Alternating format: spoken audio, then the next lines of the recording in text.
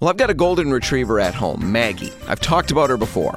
I'm Dan Hansen, and this is a Minute at Repcolite. Now, Maggie's a great dog, but in her own quiet way, she can drive me absolutely nuts. You know, if she wants food, she stares at me. If she wants to go outside, she stares at me. When she wants water, attention, to play, anything, she stares. She doesn't bark, she doesn't yelp, she stares. Long, hard, unblinking stares, the kind of stares that you can feel through closed doors and through walls. It's overpowering. And sometimes I find myself getting really annoyed with it. I just want to be left alone for a few minutes of peace. I don't always want to be pestered by the dog of all people. And then yesterday I heard that a friend of the family lost their dog. Without any signs or concerns, he died. Heart issues, a stroke, who knows? The dog was 9 or 10, woke up that morning, and then 2 hours later was gone.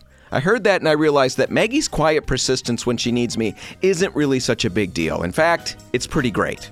I'm Dan Hansen, and that's a Minute at Repcolite.